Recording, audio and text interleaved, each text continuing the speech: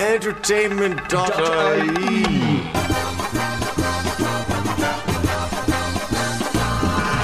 I love the way you say film. Hi, you're very welcome to the film show. I'm Mike Sheridan, that's Dean Malumbi, that's Brian Lloyd. He has a defensive pose. The second I was like, let's go, we're rolling, Brian went, folded his arms right away. I thought that was his professional stance. Is that your professional stance? Well, it is. Well, yeah, you see, because if you recall back to the old days of the movie show, anytime you'd say, because there was a, remember we did the 100 episode video thing? Yeah. And every time it started off, I would literally fold my legs, and then you would kind of like do that, and I'd fold my legs.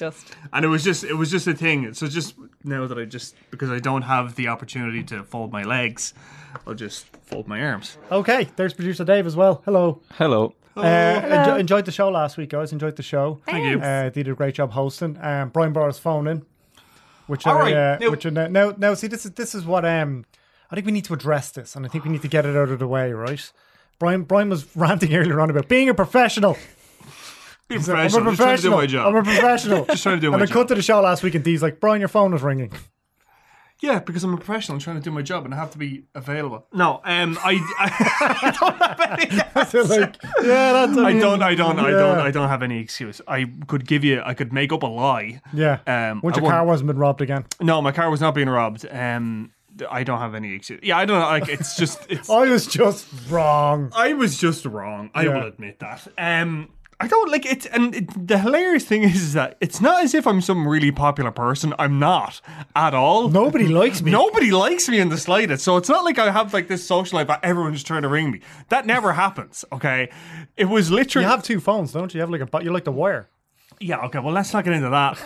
But it's like that's my drug dealing phone. Don't talk about my drug dealing phone. Let's not talk about. Use that when I'm on the corner. Yeah. Use that when I'm on the corner. Yeah, when I'm slinging. You know what I mean? But yeah, like it's the not main as if, streets of Clane. Brian Lloyd. Anyways, I apologize to anyone who was listening last week and heard it. I don't think it actually picked up the phone. It was more of an annoyance thing because it was disruptive. It was disruptive. Yeah. I agree completely. It was disruptive. I was listening to it and I was thinking, I'm like a teacher. I'm going to have to confiscate Brian's phone before we do the show. I'm really sorry. Like I don't. You were a nightmare in school, were you? In school? Yeah. I didn't, but like, this is showing my age now. We didn't have mobiles. Not mobiles, we're saying in general, you were disruptive. A handful. This is true, it was. There you go. How do we know that? Admit that. Yeah, it's a fairly muck week this week in terms of releases. Because it's been a blockbuster few weeks in terms of what's been coming out. So we're going to just throw caution to the wind, I suppose, and do a Halloween special. Why not? And talk about scary movies. That time of year, after all. So this will be out just after Halloween. At least the video aspect of the show will be as well. So I want to talk about some of our favourite scary movies. Mm-hmm. And just that show on Netflix, The Haunting of Hill House. Is that what it's called? Yes. Hill House Haunting. The Haunting of Hill House. The Haunting of Hill House. I got it right the first time. Which I think is the best horror I've seen in years. Would you guys who has seen it? I still haven't seen it yet. No, I started watching that Sabrina thing last night. Yeah, it's really good. Really? It's really good. Yeah, it's gas. Like I mean, it's very. Does it take itself seriously? No, not at all. Oh, okay. No, not at all. But like, it's not as directly funny as the original Sabrina with Melissa Joan Hart and all that. But it's good though. It's funny, like in parts, and it's very full on, and it's just it's fun, like it's enjoyable. And your one is very good in it, Kiernan Shipka. Yeah, she looks really like Melissa Joan Hart. Yeah, and like she was brilliant in Mad Men as well. And that lady who was Dawn in the UK office, I don't know her real name. I've lost it now. Lucy Davis. Lucy Davies. Yeah, it is Lucy Davies. Lucy Davies. Yeah. She plays Aunt Hilda, and the other lady was in Lord of the Rings. Miranda Otto. There we go. Yeah, that's a pretty cool cast. It's a great cast. It's a great cast. Yeah, does it look like it has a bit of cash behind it? Oh God, yeah. Like it does look like it's got plenty of money. That Netflix money. It's great, isn't it? Why are we talking about Netflix and not talking about scary movies? Oh, and I've been catching up on Treehouse of Horror. If we're all talking about our Halloween-y themed watching. Do they still make those every year? Yeah. The last one was actually the 30th. It just aired last week. I haven't seen that one now. I'm up to 21, 22, but I mean they're still fairly solid. The specials. They were always my favourite. Yeah, exactly. The Shinning. I just watched the one in the Na'vi, which is the Avatar parody. Oh, that one's very good. Yeah, some of it's absolute gold. When The Simpsons went all out genre, it just got really great. Like the Itchy and Scratchy Land is my favourite episode. Westworld, yeah. You get the hell, tell them Mitchie sent you. Hoot them off the helicopter. Brilliant stuff. Okay, so we spoke about Halloween for the past couple of weeks. We're not going to mention Brian's star downing because we've talked about that. I think enough. So if you have to go, okay, most seminal horror movies ever made, most seminal scary movies ever made, the ones that had the biggest impact on you, because it's not always the overt horror films that are the scariest. It's especially when you kind of see them in your formative years. What movies do you remember from when you were younger? Because again, and it's kind of different because we say this all the time, you're the oldest. We both have older siblings, so they might be watching and we're not supposed to be watching, and you're like, oh. Well, I had a different kind of experience with horror movies, because basically I saw one when I was about 13 or 14 called The Ring, which people will know. The remake or the... This is the American version. The American one with Naomi Watts. With Naomi Watts, exactly. Which scared me so much that I couldn't watch horror movies for years. So I just got really, really freaked out. And I don't know if I've told you guys, but like a week after I saw the movie, I was on a holiday with my parents and I was in a hotel room with a TV like in front of me. You know how the TVs are right in front of you. And like I just didn't sleep that night. Avril Lavigne's going to call out that TV.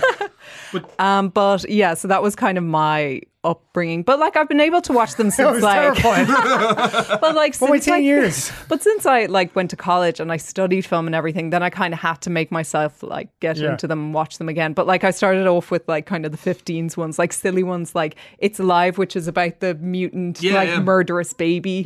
That one's gas. That's kind of like a slight parody of like Frankenstein or whatever. So that one, and then like it's only in like maybe the last like 3 to 5 years that I've gone back now and I've watched a bunch of the classics. Like I saw, the Texas Chainsaw Massacre now I saw as part of college. It was one of the courses, but I've seen The Shining in full from like start to finish, and like The Exorcist and Nightmare on Elm Street and ones like that only in recent years. So it's interesting because the guy Mike Flanagan who made Haunting of Hill House and an incredible job with it, he's directing the sequel. To The Shining, Dr. Sleep, Ryan. And I'm surprised you haven't watched Haunting of Hill House yet. Yeah, no, it's just one of those things I just haven't got around to. Are you scared? No, not at all. No, God. Like, I mean, I've been banging the drum for Gerald's Game, the film he did with Carla Gugino and Bruce Greenwood. Like, that is really, really good. No, I'll get around to it, like... when you finish Sabrina. When I finish Sabrina, once I'm done with Sabrina. Hey, I'm enjoying it, like, I don't care, like, whatever, No, I will get to it, though. Scary films that I saw, I've talked about it before. In fact, I told the whole story about it on the show before, but I'll tell it again. Nightmare on Elm Street. And what happened was my brother and sister used to had long nails, she used to scrape the door. Like what Freddy Krueger would do. So cruel, And then my brother would turn the light on and off outside. And then leave me trapped in the bedroom. Imagine little Brian there, like, literally like screaming the house down, like, and they turn the lights on and off and like scrape the door, like 1, 2, Freddy's coming to get roaring, and you're laughing. This genuinely happened. This genuinely happened. And there was a TV series as well, which was Freddy's Nightmares. Yeah, they used to be on Sky One. And it was like an anthology series. Yeah, it was like an anthology series, and there was a thing in it where it was like somebody was sitting in a seat and then they get pulled into the seat, and that for some reason just freaked me out even more, and I couldn't sit on seats for a while. You're laughing. So you couldn't sit on I couldn't sit on seats because I was always afraid it was going to like slip. What into about them and be toilets? taken away. Toilets were okay. Toilets were fine. Because that's practical, That's practical, So sitting. Just like hover, you know? Yeah. But like seats for... Like it's a public toilet and you're like, don't want to catch that. Well, like, I mean, that was a practical, but like you have to remember, like I was like about 4 years old when they were doing this to me, like, so this clearly traumatized. That's child abuse. That is child abuse. Like that's clearly like traumatized years later. It's weird. Like, I mean, one of my all-time favorite films is The Shining. And I watch it now and I can understand why it terrifies people, but it doesn't terrify. I'm just more kind of taken in by the visuals of it, like. Yeah. And just how it's able to kind of like create this like really strong atmosphere of dread. And I'm always going on about the documentary Room 237, just in terms of like the symbolism that Stanley Kubrick was using, like the whole thing about like, it's basically, there's a theory. There's loads of different theories about The Shining, and one theory is that he wanted to make a movie about Native American genocide. And if you go back and watch The Shining, there's loads of references in the background to Native American culture. And like, there's another thing of like, it was actually about how now this is really out there, but there's another theory that The Shining is about how Stanley Kubrick helped to fake the moon landing. Yeah, no, I can see that one too. Yeah, no, you're making that face, producer Dave. Let me draw you a picture. Your cynical face. Let me draw you a picture. I wouldn't say I'm necessarily cynical. I'm just very much looking forward. I'll tell you why, right? And I'm gonna need some visual telling of this, right? So, the carpet where we see little Danny playing with his toys, when the ball rolls up to him, the actual pattern design is the exact same pattern design as the carpet on the moon. No. Cape Canaveral. The launch pads for Cape Canaveral. This is already a stretch. No, this is all true. And the shirt that he's wearing, the jumper that Danny is wearing in that is an Apollo 11 jumper, right? So the theory is that when the ball is thrown to him, the ball represents the lie that is the moon landing. And then when he grabs the ball and stands up, it looks like he's basically, the lie was that this was going to the moon. And then it was symbolism. He was angry. And then the bit where Jack is freaking out to his wife and he's all like, do you have any idea what I have to do? Do you have any idea what a contract is? All this thing. That's Stanley Kubrick. Wait for it. I'm sounding like Alex Jones. It's so animated. Intergalactic beings. They're just people. But no, the story is that whole sequence was Stanley Kubrick freaking out to his wife about the secrecy of him having to keep this secret that he was hired by the government. He didn't do a great job keeping a secret if he put all the symbolism in one of the biggest horror movies ever made. Exactly. This is true. I'd agree with that. This and is true. Also, if he went to that effort, like costume designer is like, oh, and he's like, no, put this Apollo 11 jumper on your man. He's like, why? He's like, no reason. And then at no point in the rest of his future was he after like a couple of sherries and be like, I'll tell you something now, right? Yeah. Do you know that film we made? Sherries. It's funny because I actually faked moon landing. Like between setups on Eyes Wide Shut where all the orgies going on, he was like, lads, just gotta break the ice. Remember that time when America landed on the moon? Wow. No, I mean, look. What I would say to you is if you watch Room 237, it's a very entertaining. Now, I don't subscribe to this at all. You're a flat earther, though, aren't you? What? You're a flat earther. Am I in my hoop? But the table in front of you is symbolism. It's symbolism of the earth. Yeah. No, but I mean, the reason why I always talk about The Shining is because it is so rich with ways you can watch it. That's what I would say. It's so rich in ways you can watch it. And Room 237 is a brilliant companion to it because it explores the different ways that people can watch it. And for a horror film, and horror is always kind of considered to be like one of the lesser genres, that kind of way, that it's just really kind of cheap. That's probably true, I think, up until Silence of the Lambs, because Silence of the Lambs won the Oscars, and that was seen as a homecoming of sorts not a homecoming, but a trailblazer of sorts for horror. What freaked you out? Yeah, and what freaked... because I've got... My siblings are like 7, 9 and 10 years older than me. So they were like way more advanced. So, by default then I was as well. So films they watched when I was growing up was like Fright Night, Child's Play.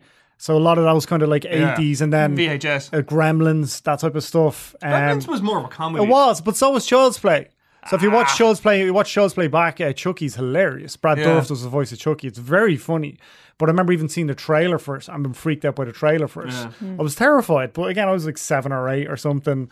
But for me, it's still the best movie, I suppose, in that genre. And that's not discounting the fact that I think you're talking about The Shining, right? Yeah. The Shining is more unsettling. Yeah. And I think more disconcerting because there's elements where you're like, that's freaky. And I think they're the moments that stick out for you with movies that are supposed to scare you, as opposed to a gory death for something like even the Texas Chainsaw Massacre D, because it's just mental and you can't believe you're watching it. Yeah. I remember the first time I watched that, I was in college, I think. I was in school.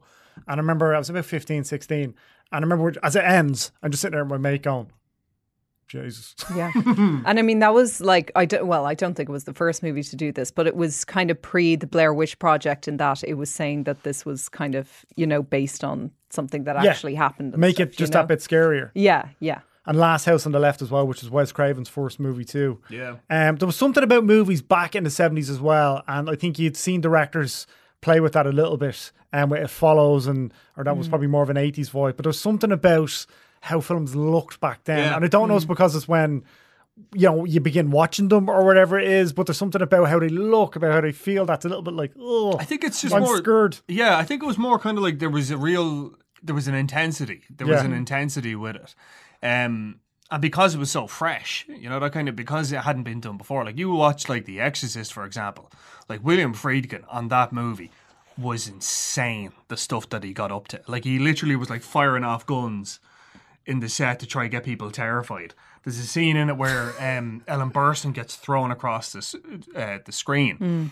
And the first time he did it, she was just like kind of lightly tugged. And then he was like, look, we're going to go full tilt in this. And he told her, look, she was like, the first time she did it, it was like, ow, that's really sore. And he's like, don't worry, we'll take it easy. Then he went to like the stunt guy and he was like, pull it as hard as you can. And like, you can see her actually, that's the scene that made it into the film. She actually broke her coccyx. And you can, like, the anguish on her face. Yeah, the anguish on her face where you can actually see her in agony. Like, that's real. Like, and I think that's why 70s horrors rather, have much more of an edge to them, because people were just going full tilt for it. Like even in Halloween, like John Carpenter's Halloween, like it was like that kind of point of view thing had never been done before. Like you'd never seen what it was like. And then Friday the 13th ripped her right off. Yeah. Cunningham, yeah. Completely, yeah. And then Alien would be kind of another example of that. The fact that none of the actors on set like knew that was going to happen. The alien bursting out of the chest, and wasn't it? I can't remember the name of the actress, but the one who's standing Veronica beside. Cartwright. Yeah, She had a panic She attack. like you can see she is terrified in that scene, and she like she has a fear of blood or something in real she life and had, like, everything. So like she in the wrong she went kind of nuts. Well, she didn't know she was in that movie. That's the whole point, I suppose. Yeah, the whole thing. The story behind that was they were told, look, something's going to come out of it, but they didn't know what it was, and they basically had kind of rigged like the blood packs or whatever, and apparently they forced it up too much, and the blood splattered everywhere, and it all got all over their faces. Yeah. And when it hit your one Veronica Cartwright, she apparently like screamed crying, and they actually had to stop filming because she was like that shocked by it. Like, and it's funny you mentioned Texas Chainsaw Massacre, because Ridley Scott was saying how they actually, before they began work on Alien, they watched Texas Chainsaw Massacre. Really? Yeah, that would have been a few years before. There's no gore really in Texas Chainsaw Massacre. No, but they were saying it was the Well. shock factor. It was like the, Yeah, but it is. No, if you watch it, there's I think there's a scene where the bone been cut with the chainsaw, but that's it. There's no gore. There's no blood. yeah. Yeah, there's no- not like kind of excessive amounts of blood, but there's certainly like violence. You know, No. I mean, she's stuck up on a meat hook. Yeah, and that stuff, wasn't sound. so- No, but that's what I'm saying. It's that the intensity of it. Like that's It's almost the thing, like it's like the intensity. bluntness of what happens with exactly with Yeah. that scene and that actor's response to that scene, and it just seems so Primal. real. And like that, and I think that's the scariest stuff, because you mentioned the Blair Witch Project, and I don't think the Blair Witch Project gets enough credit for how impactful it was. And I mean, it led to all the paranormal activity movies and a bunch of other found footage movies as well. When the Blair Witch Project first came out, you're probably a young nipper for this, David. You probably don't remember this, right? But when the Blair Witch Project came out, we didn't know that Nobody it wasn't. Nobody knew that it wasn't. By the time we got to Ireland, people knew. But it was when it first came out in America and the screenings first happened, because they used their real names. They used the actors' real names. Everybody thought it was like a snuff movie. Everybody was terrified. Do you remember much about when it first came out? I do remember, yeah. I remember for one of the ads for it, they actually showed people after the film, like literally in their seats, like crying and stuff like this, and not being able to understand it. Yeah, I mean, like it's not the first found footage. The very first found footage film was a film called Cannibal Holocaust from the 70s. It was made in Italy, and like you were saying, the snuff film. What happened with Cannibal Holocaust was that they actually purposely wanted people to think it was a snuff film, and there was like a local magistrate actually charged the director with murder. And then, as part of the kind of promotional thing for it, he actually brought the actors in and said, "No, this is not a snuff movie. This was all filmed." Blair Witch Project, I think it was kind of unintentionally done that way, because you're right, they did use the actors' real names, but they never kind of they didn't do any promotion for it. Like, it was all just sort of like, this film is out there, this is how it was done. It was Sundance, wasn't it? The Sundance, first went yeah. at Sundance, and it turns up and everybody was like, what the Jesus? Yeah. Do you remember the Blair Witch coming out? I do indeed. Do you remember what was it like when it went all the way down to Cork now? Yep. Did you think it was real? Well, see, what was it, 98? 99? Yeah. 98, about 99? that. I was 10. Probably wouldn't have been allowed to see it then. I think it was probably a year or two later after I saw it. But to be honest, when I watched it, I thought it was dreadfully boring until it lot got of people to, like, did think the that. end. It's But probably the end was the build up terrifying. in, I think, the marketing for it, because the marketing for it was genius. But that build up of, oh my God, what's kind of going to happen? Because they made it for 20 grand or something. So there's not going to be. Oh no, as in I thought it was good, but I suppose as a hyperactive 10-year-old, I was like, come on, like, do something. And then at the end I was like, oh no, stop doing things, because it was very scary. But isn't the kind of thing, like, I mean, again, it's that thing of like, anytime I think of Blair Witch Project now, I think a scary movie. I think at the bit where they do this bit where she's running through the forest and then she's like holding the camera down. And a forest, and like the snot is coming out of her nose. That's all I think of now when I think of Blair Witch. What movie freaked you out, producer Dave? It's actually one I think I've touched on before, which The Children is one of the scarier films I saw. The Children? The Children? Yeah. I don't know. I watched it. It was late night Sky Movies there probably 6-7 years ago, I'd say I saw it. I think it's about 10 years old. It was a British film. And it was like two families bring their young children, like toddler, like 3, 4, bring their kids up to the mountains, snowy mountains, and the kids turn into psychopathic killers and they start killing their family. Murderous toddlers. Yeah, but it's like convincingly done as opposed to like slapstick. But then again, it has been years since I saw it. So, but I do remember watching it and it was just really unnerving because it was their own kids. Yeah, that's kind of who like are Children usually of the the Corn. ones that like get protected in these kind of things. Yeah. But they were the antagonists, and it just kind of came gradually, kind of thing. Like, Was there anybody famous in it? not that I'm really aware of. I think one of the girls, I think she was like one of the lads' girlfriends in the In-Betweeners a few years later or something like that. Yeah. But I thought it was very good, yeah. And as a child, I do remember being terrified by arachnophobia. The film? Yeah, oh yeah. That's a spoiler. Well, I was thing, just isn't it? scared You of hate spiders as a kid, like, I yeah. understand like spiders. Yeah. I still haven't watched it. Can't do it. You afraid of spiders? Yeah, I I don't like spiders. Well, I mean, practically afraid of spiders. You know, in that, like, if I see a giant tarantula, I'm not gonna be like near it. I'm not gonna hold and be like, "Isn't that cute?" No. Well, you I do don't live like in that. Ireland, so poisonous ones are. Oh, there's far more of them away. now. They're all coming over. false widows. They're all coming over with the bananas and stuff, and then mating with our spiders and eating them. And apparently that's something that's happening.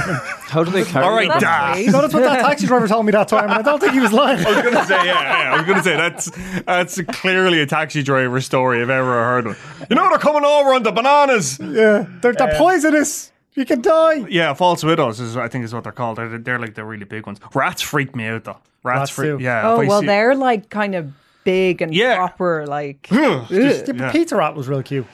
No, I think of king rats. If you want to really terrify yourself, Wikipedia king rat. That image will. Yeah, you know what I'm talking about. Yeah. That'll stay with you for days.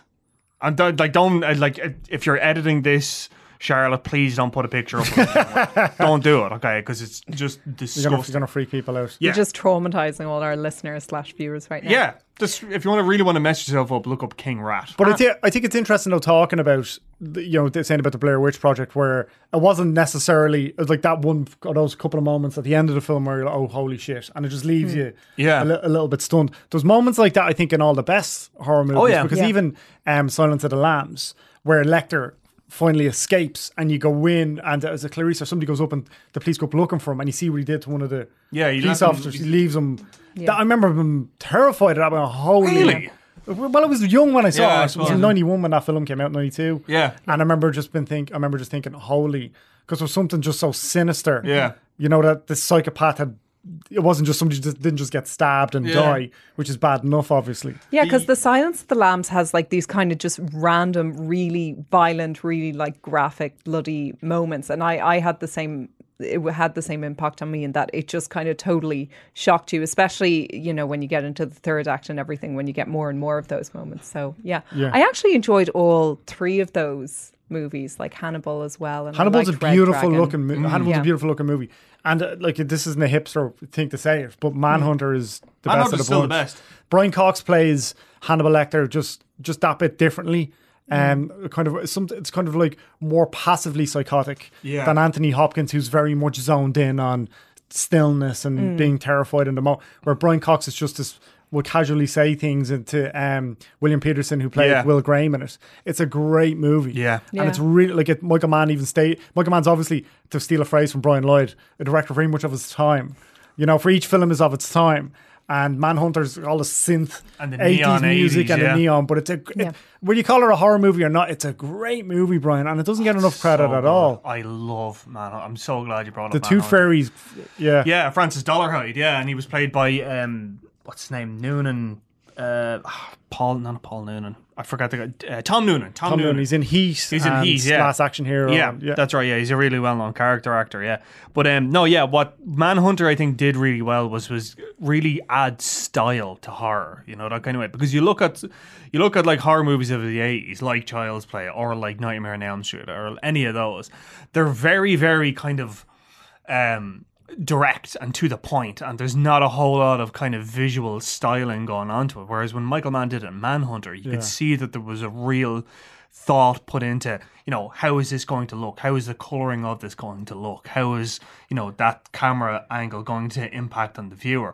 I mean, the closest thing I could kind of point to being similar to Manhunter would be something like Suspiria, the original one with Dario Argento, and that's because Dario Argento, he studied Art Deco. He if you look at Suspiria, the original one, there's a lot of Art Deco design. I remember trying to watch it years ago and I couldn't sit through it. No, it's horrible. Yeah. It's horrible. Like it's not a great film, to be honest. But in Manhunter, there's loads of Art Deco in it as well, and like that's Art Deco is an art movement that Michael Mann has used in all of his films. Like in Heat, there's loads of load of the buildings were shot, or load of the buildings that are featured in the background have Art Deco in it. Public Enemy is the same as well. So it's just the idea of like using art and using an art movement to kind of influence horror is incredible. And that's something that isn't really done a lot.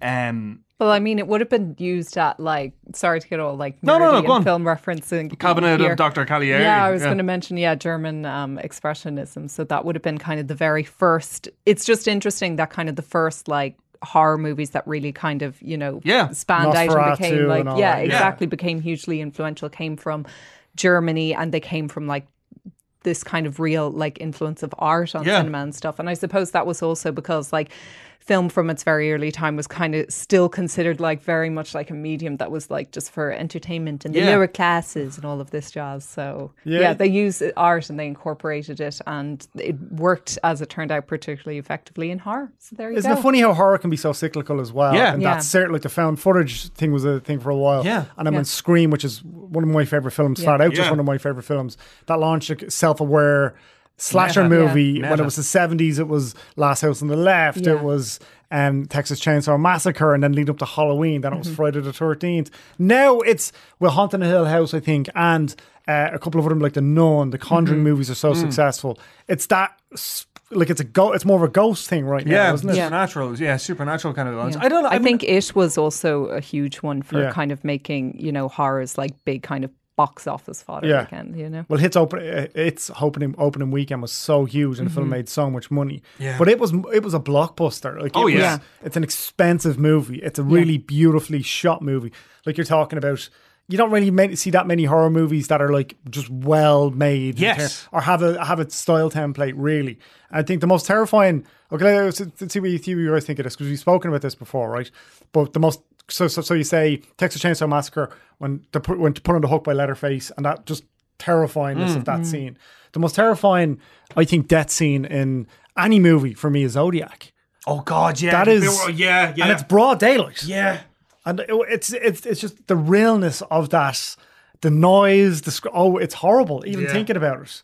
And so you're talking about when great directors, when really like David Fincher, when like Michael Mann, like Jonathan Demme, when they make horror, they just bring so much to the genre. And it's just not something we see anymore. What on-screen deaths freak you about the most? That I remember seeing that in the cinema. Me and my girlfriend Kate went to see that when it was out in cinemas. And that sequence, I swear to Christ, I can still hear your one screaming. Like, it's horrible. It's the bluntness of it or something. It was, because like, I mean, the thing that they always say in horror films is that like, if you don't see it, your mind will fill in the blanks. And that's kind of idea that you could freak yourself out better by doing it. But I genuinely believe if they show it, if you see it happening, that's terrifying. And like, another example I would say of a film that or of a death rather that freaked me out that was really blunt is Jaws.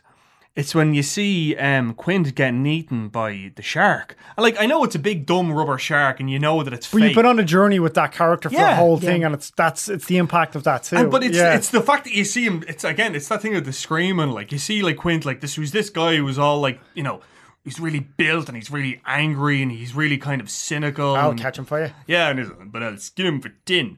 That like he's, you know, incredible acting. But then when you see him getting eaten and he's terrified and he's like roaring and shouting and like the thing is biting down on him, that freaked me out when I was a kid. But Zodiac though, I think it's the similar thing as well. It's the idea of like, you see what's terrifying the person on screen. Yeah, you know, that it's her reaction. Her reaction. Well. But you see that actor's fantastic. Yeah. But it's the thing of like you see what's terrifying them in that same sequence because it's from his point of view, looking at her reaction. Yeah. And it's like you see him, and in Jaws you see the shark biting, and the reaction is it's all on the one page. But that whole death sequence in Jaws, that was the first one that you see the really shark. Happen, yeah. That you see. You know, everything else is from a distance. Or it's coming from under the water. Yeah, everything like I mean when the Kintner kid gets bitten. I thought that bit was more traumatizing. Do you think? Well, yeah, because it's a kid. I know they actually killed a kid, and there's like blood splurting up into the air. But it's and all everything. from the distance. But it's horrific. It's a child. I know. But that's why it works probably because it's a distance. Because if you saw that, you'd be on the beach. Maybe it's my maternal instinct kicking in. I was like, no, not the baby. No, it is terrible. And remember how you're really nervous. He's going to go after the dog, and you're like, no, not the dog. Isn't it hilarious how people react like that in the cinema? You. If you see, like the dog, what was it recently? Was it Meg? The dog gets in the water. You're like, not the dog. Yeah. Oh God, leave the dog. Kill all these other characters, no problem. We don't care, but not the dog. Yeah, Halloween did that as well. There was a bit where like, I do remember this when he was like standing over a crib, and you're like, holy Jesus, he's going to kill a baby, and then he just walks away from it. And you're like, because I missed the show obviously last week, but I've seen Halloween. Well, I really liked it. I think it's a 4-star movie. It's really good fun. I'm not going to go into it again, Brian. We've had public and private disagreements about your star rating for Halloween, but that brought it back to the whole. I want to get your favorite on-screen death as well, or the most terrifying on-screen death that you had as well, Dee. But just talking about Halloween, there was just the Terminator 2 analogy works on so many levels because he's just a machine, and he's like the one scene that they show bits of it in the trailer where he's walking down the street. Shot. Yeah, he's walking down the street, and it's like a big long tracking shot, and then he looks in the house, and then you literally see him go around the back and come into the house. It's that kind of bluntness, but there's something almost cartoonish about it because he's, you know what I mean? Like it's something. Like, I mean, it's great. I really enjoyed it. It was a really fun movie. Everything about it worked for me, but it's not that Zodiac style. No, because so many people are being killed. Yeah, and then the two podcasters at the start, I was like, "Oh, kill him! Oh, yes, brilliant! You were doing my head on him." You know, it's not the same where you go on a journey with a character and you're, oh God, I can't believe that. Kid. And on a quick aside, on the Haunting of Hill House, there's this. I think it's the 6th episode. Have you ever watched it yet, Dave? Have you? Nope. There's a 6th episode. I think it's the first shot. I think is about 20 minutes long. It's all a tracking shot, and you're on a soundstage, and it's. You realize how, because they go in, not to give too much away, but it's like a funeral, and then they're walking into a different part of it, a different part of the house, and then they're in the old house, and how Mike Flanagan stages it. And it's obviously like a play, and they blocked it out in detail. It's incredible. It's the best horror I've seen in I don't know how long. It is, but I'm just saying, like it's a really good series anyway. Yeah. But just the technicality of how they do it is.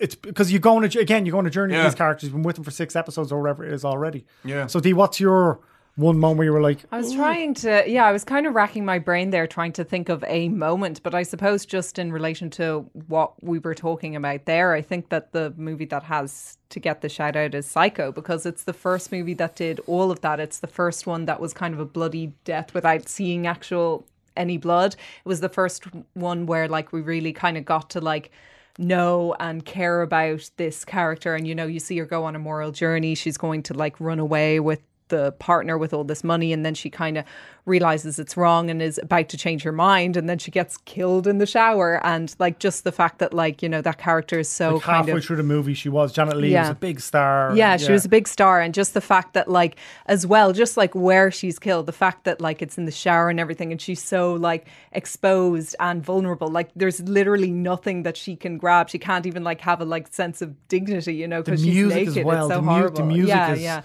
Bernard Herrmann Corman, isn't it? Yeah, and he would have done like the iconic music for Vertigo as well. Like his compositions are incredible. Do you have a favorite death? Not to sound morbid, but like, or one that like impacted you when you were a youngster? Or I would say one of the more heart-wrenching deaths was Shaun of the Dead's mum. In the pub. Interesting. And it wasn't so much her death, because I mean it was always going to happen, because she was after, like, I assume you've seen it. Yeah. Like, because she's been bitten, and it's obviously like she's going to die at some point.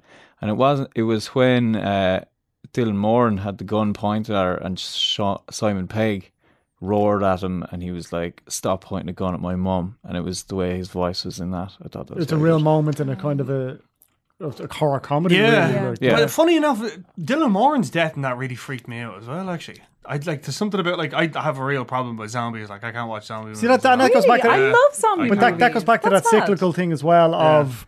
And then it was zombie movies, because around Shaun of the Dead it was 28 days later. 28 days later. And there was a bunch more of them, Dawn of the Dead remake. Why do zombies freak you out? I don't know. I think it's the that scene in Shaun of the Dead when Dylan Moran gets ripped apart. Like I think it's the idea of like loads of people coming at me and like not being able to fight. You just don't want to be touched.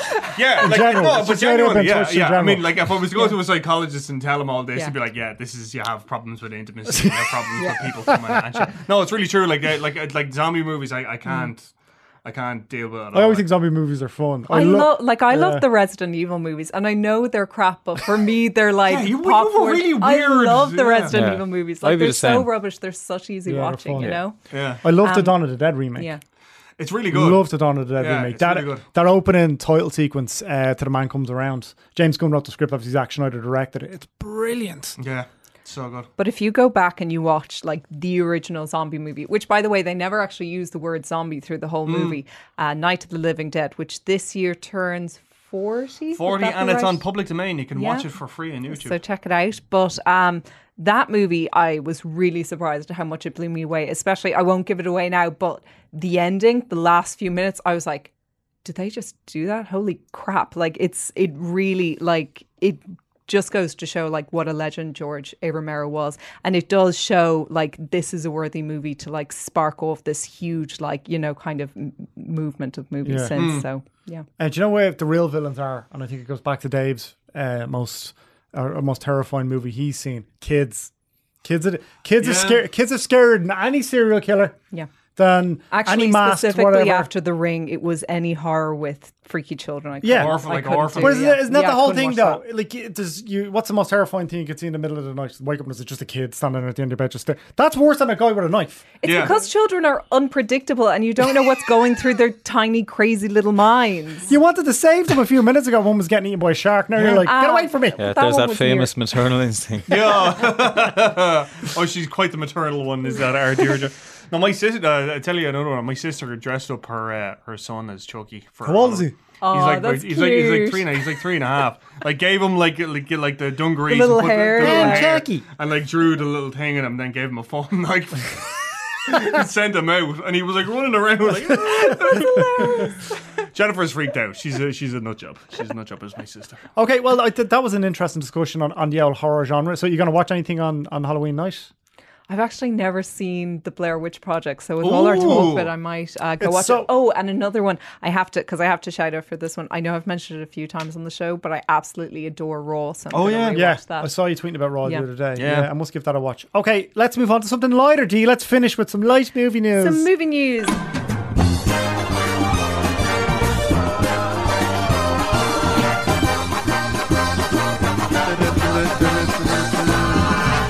I didn't know if you were doing the robot or I what. did, yeah. You can do the robot. So I just have a couple of news items today. I thought I'd keep it lean. First of all, we have to have our obligatory news that Brian can rant on about. So this one is related to Star Wars. The Boba Fett standalone movie has officially been cancelled. This essentially signals the end of the short run of standalone movies that Star Wars were planning, starting with Rogue One, and then they had Solo, which ended up being a total, Mess. mess. Just say mess. Still give it 3.5 stars. But they're now refocusing on the TV series The Mandalorian from That's with Jon Jon Favreau. Favreau, Yeah, Bryce So- Dallas Howard and Taika Waititi are going to be directing episodes of it. So like that's Yeah, pretty they've gotten some interesting people involved. So Yeah. James Mangold was going to direct that. Yeah, so it would have been. It would have been interesting to see. So I think. you reckon they've just readjusted the whole? yeah, that's what they've said. Lucasfilm. Yeah, apparently the story is that Solo lost them that much money and was Because they reshot it. yeah, and not even that as well. It was the fact that they were doing too much too soon. They wanted to. It's the whole thing of walk don't run. Like they wanted Marvel amounts of money and Marvel amounts of output from it. And like the thing of it is that like the original ones like A New Hope, The Empire Strikes Back, and Return of the Jedi, they were like 4 years apart. Yeah. And between Return of the Jedi and the prequels, Phantom Menace, it was nearly like 20 years or whatever it was. So like And here's Lucasfilm like basically trying to put out a Star Wars movie a year. yeah, which is just Well, their whole thing was though that it worked really well up until Solo, yeah. and it worked really well for Marvel. So it's a formula that does work. The issue is that Solo didn't work. Didn't work at all, no. And I think a lot of it is down to the fact that like the directors that they're hiring, they have good intentions, but they just don't seem to have a grasp on Lucasfilm's way of doing things. Like as in like with Garrett Evans and all that, like they had to bring in Tony Gilroy to basically direct the entire third act and completely rewrite He was in it. to help him, wasn't he? Was not. He came in to help them, but like I mean, apparently what happened was he basically redirected a lot of the kind of the smaller scenes. Like Rogue One is one of those ones as well. It's a lot of people's favorites. it's a lot It of makes people. a choice, I guess. Yeah, it does. Yeah, and like I think the fact that it's a contained story in the sense of like it has a beginning, a middle, and end, and these characters aren't going to make it out of it. Solo, a lot of people did like it. I mean it's at 70% on Rotten Tomatoes. Yeah. It's well enough reviews. well enough, yeah. And like I say, like people enjoyed it. But the fact is that it had a terrible production. Like it had a really bad production, and like Ron Howard had to reshoot everything. James Mangold, I think, if he had been given the chance to make his Boba Fett film, I think that would have really corrected it because the character of Boba Fett is based on westerns. It's based on Clint Eastwood. It's based on The Man with No Name, and James Mangold is one of the best directors of westerns. Like you look at like Copland, which was essentially a neo-western. 310 to Yuma. 310 to Yuma, Logan. He knows that genre so well. I feel like people have forgotten about Logan a little bit and how good Logan was. Yeah. Because it came out so early last year that it wasn't considered for the Oscar race at all. It's a cracking film. It's a It's brilliant nominated for best screenplay. Yeah. Yeah, and that was like was Scott it, Frank. yeah. Yeah.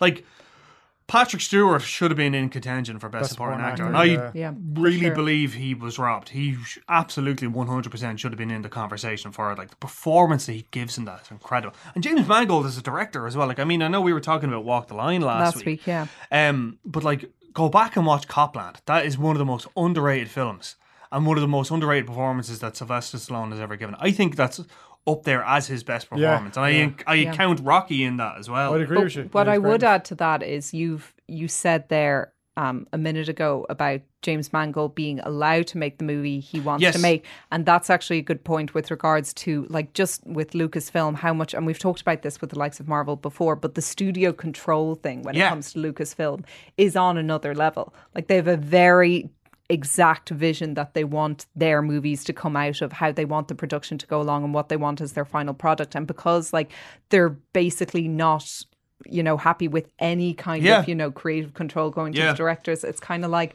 well, where would you bother? Where is there to kind of go with these movies now? I mean, Phil Lord and Chris Miller, they might find it difficult now, being the disagreement that they had with Kathleen Kennedy, I suppose, and the reverberation of that and what they're going to do next, because I mean, we don't know what happened and what didn't happen, right? But it could be foreseen that, well, you've ruined the Star Wars canon of films now, because whoever made the decision, again, we don't know, but somebody on the outside could look in and go, oh, well, you two messed this whole thing up now. Yeah. So it'll be interesting to see what they do next. It will be. If they do anything next. Well, they do anything else, well, their baby was kind of the Lego movie, and I understand that Lego movie 2, that had a different director. Has a different director, but Yeah, they're I still just assume because of executive Solo and producing it, stuff. yeah. So, yeah, so I don't know what they're going to do now. Yeah. Anyway, sure, look, it's grand. A couple of Star Wars movie every couple of years is Yeah, you grand don't with care. me. Like, You don't care either, do you? Do you? Not particularly. Yeah. Like I'll go watch them. I would be interested in them. Like as you said, like Rogue One would have been my favorite Star Wars film. Yeah. I think it is the best, I suppose, standalone film as Yeah. yet. But yeah, Star Wars, I can most take of it the or time leave I it. can take it or leave it. I'm neither up or down it. Yeah, I think most people are the same except for the nerds like Brian. What else you got for Steve? The It director, Andy Muschietti. He's Argentinian, isn't he? Sketty. He is set for the US remake of Attack on Titan. So this, for anyone who doesn't know, such as myself, this is one of the best-selling manga comics of all time. It's set in a future where humanity hides in cities while giant humanoid creatures called Titans roam the land. So this has previously been adapted for a live-action movie. It's been adapted for a 2-part anime movie, and Warner Brothers are behind it. Andy Muschietti is currently working on It Chapter 2, so I suppose this will be his next project after that. I'd say that's closer to wrapping now. Yeah, I'd say it Chapter is, two. yeah. 'Cause I remember Jessica Chastain posting stuff from the set a couple of months ago. Yeah. In Toronto, so it's interesting because it was such a big hit. He obviously rolled up the truck full of money to get him to direct the second one, and he will be seen as somebody who can handle blockbuster money, Brian. Yeah, definitely. Yeah, I think the fact that it was such a success, and like you say, there was so much money kind of pumped into it, like that. The fact that they needed it to do well, and it did do well. Attack on Titan has some horror elements, but it's basically a sci-fi film. Like It sounds very Blade Runner. Yeah, it's kind of- something. yeah. All directors they all want to make their kind of Blade Runner-y movie, don't Yeah, they? All kind want of to- sci-fi epic. thing, Yeah. So it'll be interesting. I mean, I think it will be like It Chapter 2 rather will be the last, I think, horror film he'll make, and from now on he'll be doing like big blockbuster films, which is cool because you look at Mama, you look at it, the first one, like he has a real understanding of, big, painting on a big scale, that kind of way. He can really kind of get a big, broad vision and kind of drill it down to a small group of people. No, definitely, I'm excited. Definitely, I think Attack on Titan is pretty cool. It's not for everybody. Whether it happens now. I think it will. Yeah. I think the fact that they got him on board to have a director, I think that now means that it's the wheels are starting to turn on. Do we think the second It movie can be scary? Well, I know I haven't seen it now, but I think that the 1990 version is notorious for the second one was the half bad one, being yeah. no, but it's notorious for the second half not being good. Yeah. So it kind of has to, get rid of that reputation. But I Yeah. mean, it has got like huge talent behind it with the likes of like Bill Hader, James McAvoy, Jessica Chastain, and stuff. So they're definitely like, using their star stable to try to make it kind of a better movie than perhaps the original source material is. Yeah, I mean, it'll be interesting to see what he can do there, Brian, because there's not a whole lot in the second half. Not really. Other than flashbacks, because they're not bringing all the kids back. For They the are flashbacks. bringing the kids back. Yeah. And I think that, if you read the book, it gets very ridiculous, which is a problem with a lot of King's Because books. a giant spider. Or Giant something. spider, yeah. It's a big giant spider. Pennywise is this spider that Mike lives won't be watching it then. that lives on the third circle of hell or something like that. Oh, it's ridiculous. But I mean, to be fair, the original, the first one did cut out a lot of things from the book that didn't make sense or just weren't going to work. Like that whole. Oh, yeah. Yeah, Well, that thing. I'm not. Yeah. They cut that out. Thank God. It's bad when Brian won't even say it. Yeah. So I'd imagine there'll be a lot of dubious editing, or dubious. I mean, there'll be a lot of judicious editing Of the book. to condense it and make it scary. And like I say, they have that's a really strong cast. Like Jessica Chastain and James McAvoy and Bill Hader. That's a good cast. But I mean, it'll be interesting if it's a shorter half, how they're going to actually extend it out. Because I mean, I was surprised. The first It movie is something like 2 hours and it's 10. It's nearly 2 hours long. Yeah. Oh, I thought it was just under 2 hours. Well, it's around 2 hours. Yeah. But it So, works, and yeah. I think the first It movie as well, because it's easier for the ensembles, I think, to stretch out that long. Yeah. And when they work quite well, but those visuals, like Pennywise dancing, and there's so many great visuals. Yeah, it's terrifying. Yeah.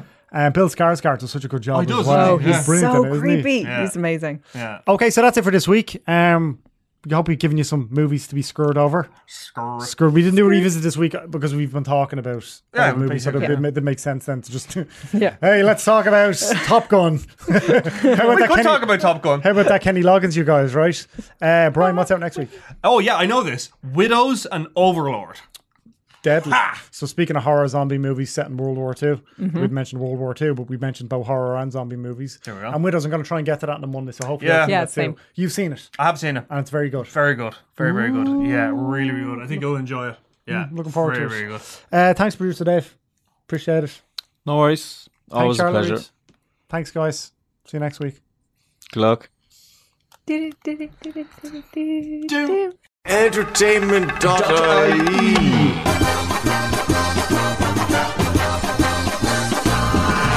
I love the way you say film.